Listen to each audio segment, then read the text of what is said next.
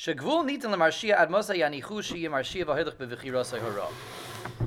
a limit drawn, a limit given to the Rasha, how far we'll let him be a Rasha. We saw that someone can deviate from Hashem's plan. He can become a bum, he can become a very big bum, he can become a Rasha, and live it up here in this world. And we saw a number of reasons that he'll live it up in this world, right? A Rasha, bad guy. It says the Ramchal, the Rebbe Hashem draws a line. There's a line drawn in the sand. Ad Kan, there's a red line as to how far we're willing to let a Rasha go in this world, play his life out, play himself out, and spool his rope out. How much rope we're willing to give him before we hang him. When he reaches that line, the point of no return, there is no return. They don't wait for him anymore. He's destroyed. He is wiped off the map. We're talking about a Rasha. Now remember, we're talking about the Rasha that anyway, he was already being given a very good life over here. Either because he's burning off all of his credits, his mitzvahs, his chuyos over here. In addition to that, we saw another thing that happens with the Rasha is we spoil him we give him rope to hang himself with, right? We give him a good life in order to not give him any reason to do tshuva. That's what happens to the Rasha. Says the Ramchal, there's a point that we stop that. There's a limit to how much we're going to allow him to become a Rasha, how far we're going to let him go. That's what Chazal have referred to as Milui Hasa, the filling up of the measure. There's a tank, there's a barometer, how far we'll let the guy go in becoming a Rasha. When he reaches that limit, that's it, we're done. Sayonara. As it is written, B'mlois Safkai Yetzer Loi. When he reaches his limits, that's when we punish him. Up until that point in time, before he's reached the limit, the point of no return, he can have a life of success, a life of happiness, a life of pleasure island, as we've explained earlier, which is what the second reason we saw earlier, which is to trip him up.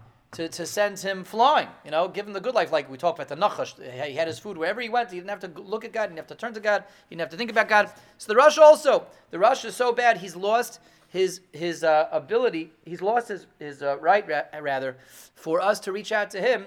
We don't reach out to him anymore to have him do tshuva. We dafka are not looking to have him do tshuva. We're discouraging him from doing tshuva. So we're going to give him a great, amazing life. V'umash shekasuv Chazal. As Chazal themselves have said, someone that wants to contaminate himself, that's looking to jump into the slime, we open up the slime pit for him. Someone that's looking to make himself muddy and dirty and gross, so we lead him there, we say, here you go, we open the way for him.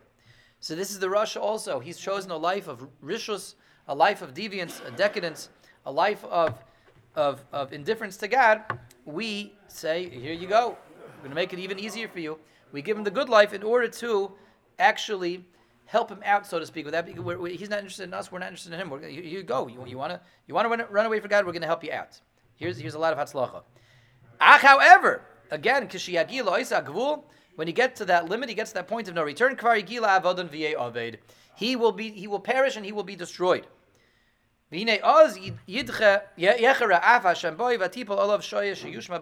Hashem's anger and fury and wrath will be poured out on this fellow, and he will be obliterated. Period. Okay, interesting paragraph, and the point here is quite clear. The point that the Ramchal is making is that even though we said a Rasha will enjoy a great life, a geschmacka life over here, there's a point that we let him go up until, and when he reaches that point, he gets destroyed. Then HaKadosh Baruch Hu, so to speak, takes notice of this fellow, and he will be destroyed. So there's a limit. Even though we said the Rasha will enjoy the good life because we want to neglect him, we want to spoil him so he doesn't have any inducement at all to reach out to Hashem. That's true, but that's checked by the point of no return, the red line. So the point is very clear. The question is, what's this doing over here suddenly in the middle of the discussion of why bad things happen to good people? Suddenly the Ramchal just gives us this commercial break and tells us, you should know that even though we said the Rasha enjoys a good life, there's a limit to that. Well, what does the Ramchal want with that? Why is that over here? It's a little bit of a little catches it off guard, a little jarring, a little bit. It breaks the rhythm of the sefer. It's like boom, we have this discussion about what happens to the Rasha when his measure is filled. So why is that taka over here? So just to address that quickly,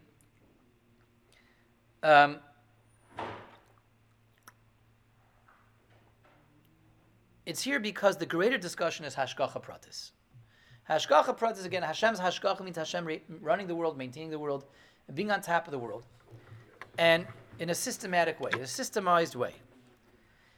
And Hashem is in charge. And Hashem is calling the shots. And there's a plan, and there's a mahalach, and there's a direction, there's a goal and a vision for the world. And there's a couple of ideas going on over here.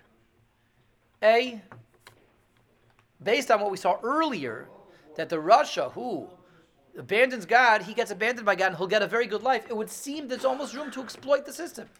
It would seem there's room for a Rasha to decide, hey, I'm not interested in Olam Haba. I'm not going to work for eternity. I'm going to take the good life over here. I'm going to choose to have the good life over here. And I know how to do that. I know how to beat God at his own game. I can manipulate the system. Why? Because I learned the Ramchal says this Rasha, and the Ramchal tells me that a Rasha who abandons God is going to get an amazing life over here because he's going to be discouraged from doing tshuva. Ha! I just decided I want Olam Haza over Olam Haba. I want the good life over here. I figured out that I'm going to beat God with his own rules. I'm going to abandon God, and therefore I'm going to get the good life over here. So theoretically, up until Vav, there is room for us to think that you can beat Hashem at his own game. You can manipulate the system, exploit the rules, and make this decision that I want a good life here in this world, not next world, and I know the recipe for doing it. The problem with that is you can't manipulate anything. It's not your system. It's not your world. It's not your universe. You can't beat God at his own game. There's no such thing. Hashem is running the show. Hashem is directing things, and Hashem is overlooking everything at all times. There's no such thing as beating Hashem at his own game. You can't do that. It's Hashem's system, not ours, and not ours to manipulate. So that's what Vav is coming to make clear. That lest we think that, okay, so I know how things work, so I can make a decision. Do I want to be an Olam Haba Yid? I'm going to work very, very, very hard, learn a lot of Torah, come to davening on time, get up early in the morning, make brachas, things that are, keep Shabbos, good, but, it's a lot of work. Or forget about the work, I'm going to be an Olam Haza Yid, and I know how to at least have a Geshmak Olam Haza. By abandoning God, and God will give me everything I want here, just like the Nachash. Lest we think you can do that, says the Ramchal. No. That's silliness. That's immaturity. Hashem is running the show, and if a person taka makes that decision, Hashem will only give him so much time to enjoy this world. But if he really wants to be a Rasha, there's a limit to how much of a Rasha you can be. And when he hits that limit, boom, smash, thud, crash, the guy is obliterated. He's out of here. He's out of here. He's gone. He's gone like the wind, Rabbi say. He's going to be destroyed. Going to be destroyed. So that's the first point in this.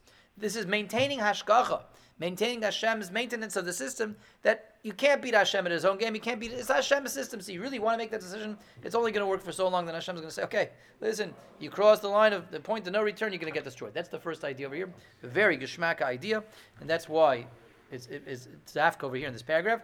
The second one, within this idea of hashgacha, of Hashem maintaining the system, is not just that Hashem is doing this to make sure you can't beat Hashem at his own game, you can't exploit things and manipulate things, but also to make it clear that everything has a limit.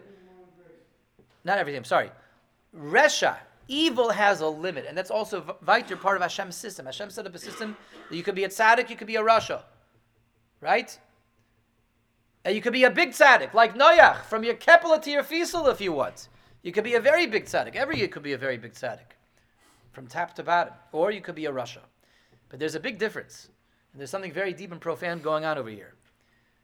If you want to be a big tzaddik, how much of a tzaddik can you be? How far can you go if you want to be a very big tzaddik?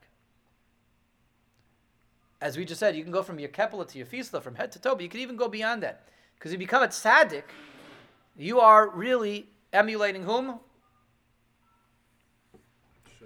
Hashem, very good. I was hoping, right, today's President's Day. So maybe someone was going to say Abraham Lincoln, George Washington, right? Teddy Roosevelt. No, not those people. Hashem! Arthur is exactly right. Arthur Akain. You're emulating Hashem. So when you're going to be a very big tzaddik, you're going to emulate Hashem. So the sky is the limit and beyond. The sky is not really the limit. The infinite is the limit, and the infinite is unlimited. That's what Hashem wants. You're going the correct path in terms of Hashem's system, and you're emulating God, you're approaching the infinite. That's right. What about a Rasha? If someone wants to be a Rasha, how far can you go in being a Rasha? You want to be bad? How bad can you be? If you want to be a tzaddik, there is no limit, because you're approaching Hashem. With being a tzaddik, there's no limit, because you're approaching the infinite. When you're being a Rasha, until God stops you? Why is it so? There's an asymmetry. Does everybody see this? You cannot become a Rasha that approaches the infinite, but you could become a tzaddik that approaches the infinite. There's an asymmetry, there's an imbalance over here, an imbalance. Why is it that when you become a tzaddik, you can approach the infinite, but when you become a Rasha, you can't? Because becoming a Rasha is really an artificial system. There is no real Rasha. Hashem is only a tzaddik. Hashem is only toif. When I become a tzaddik, I'm approaching reality. Reality is infinite. Real reality. A Rasha, doing evil, is really something that's artificial. This is a deep idea. Everybody got this? Maybe we need another coffee. Evil, Resha, is an artificial system. It's contrived. It's a construct. It's something that Hashem made up, so to speak. And being that it's a construct and it's artificial, it is finite. It's finite. It's limited. There's limitations in terms of how big of a Rasha you can be. A person can't be a Rasha that approaches the infinite because Resh itself is limited, is finite, is mitzumtzum. Everybody chap? What a gewaldige idea. But that's exactly the pshat in the Ramchal over here. That's why the Ramchal says, Gevul nita l'marshiyah masay nicheu shuhu marshiyah. The oimekad dvarim in that, and why there's a line drawn in the sand, how far this Rasha can go before we destroy him and obliterate him, is because there's a line drawn to how far Resha can go altogether. Evil itself is limited. Evil is finite. Evil is something that Hashem, so to speak, a facade, a artificial system that Hashem created, which is not linked to the ultimate reality of Hashem himself, which is outside of that reality. Therefore, it's limited. Everybody chap, this is a very deep idea. But that's why there's a line that a Rasha can only go so far in being a Rasha, and now we have to destroy him, because he hit the limit. He hit saturation point. A tzaddik doesn't hit saturation point.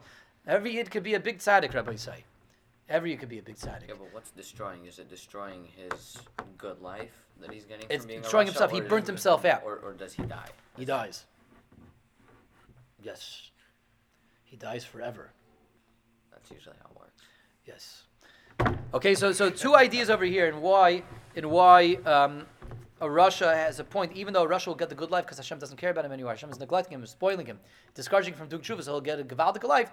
That's going to hit a point of no return at some point. You know, every Saddam Hussein always gets caught. Every Bin Laden is always going to get rooted out. You see this by Rasha only goes so far. Evil always has to expire at a certain point. And the answer is twofold. A, because otherwise you would be able to manipulate Hashem's system. You'd be able to work it against him and exploit it. You can't exploit it. It's Hashem's system and not our system. You can't exploit the system. And B, Tzidkus is infinite, therefore every could be. I'm not going to say this anymore. But Tzidkus is infinite, so you could be a tzaddik ad ein shir, ad ein gvul, ad ein soif, because you're approaching Hashem. Resha is artificial, it's a limited system, therefore it has limitations. It's not a real system. Okay, Gevaldik, everyone should be gebenched, everyone have a wonderful, wonderful day. Okay.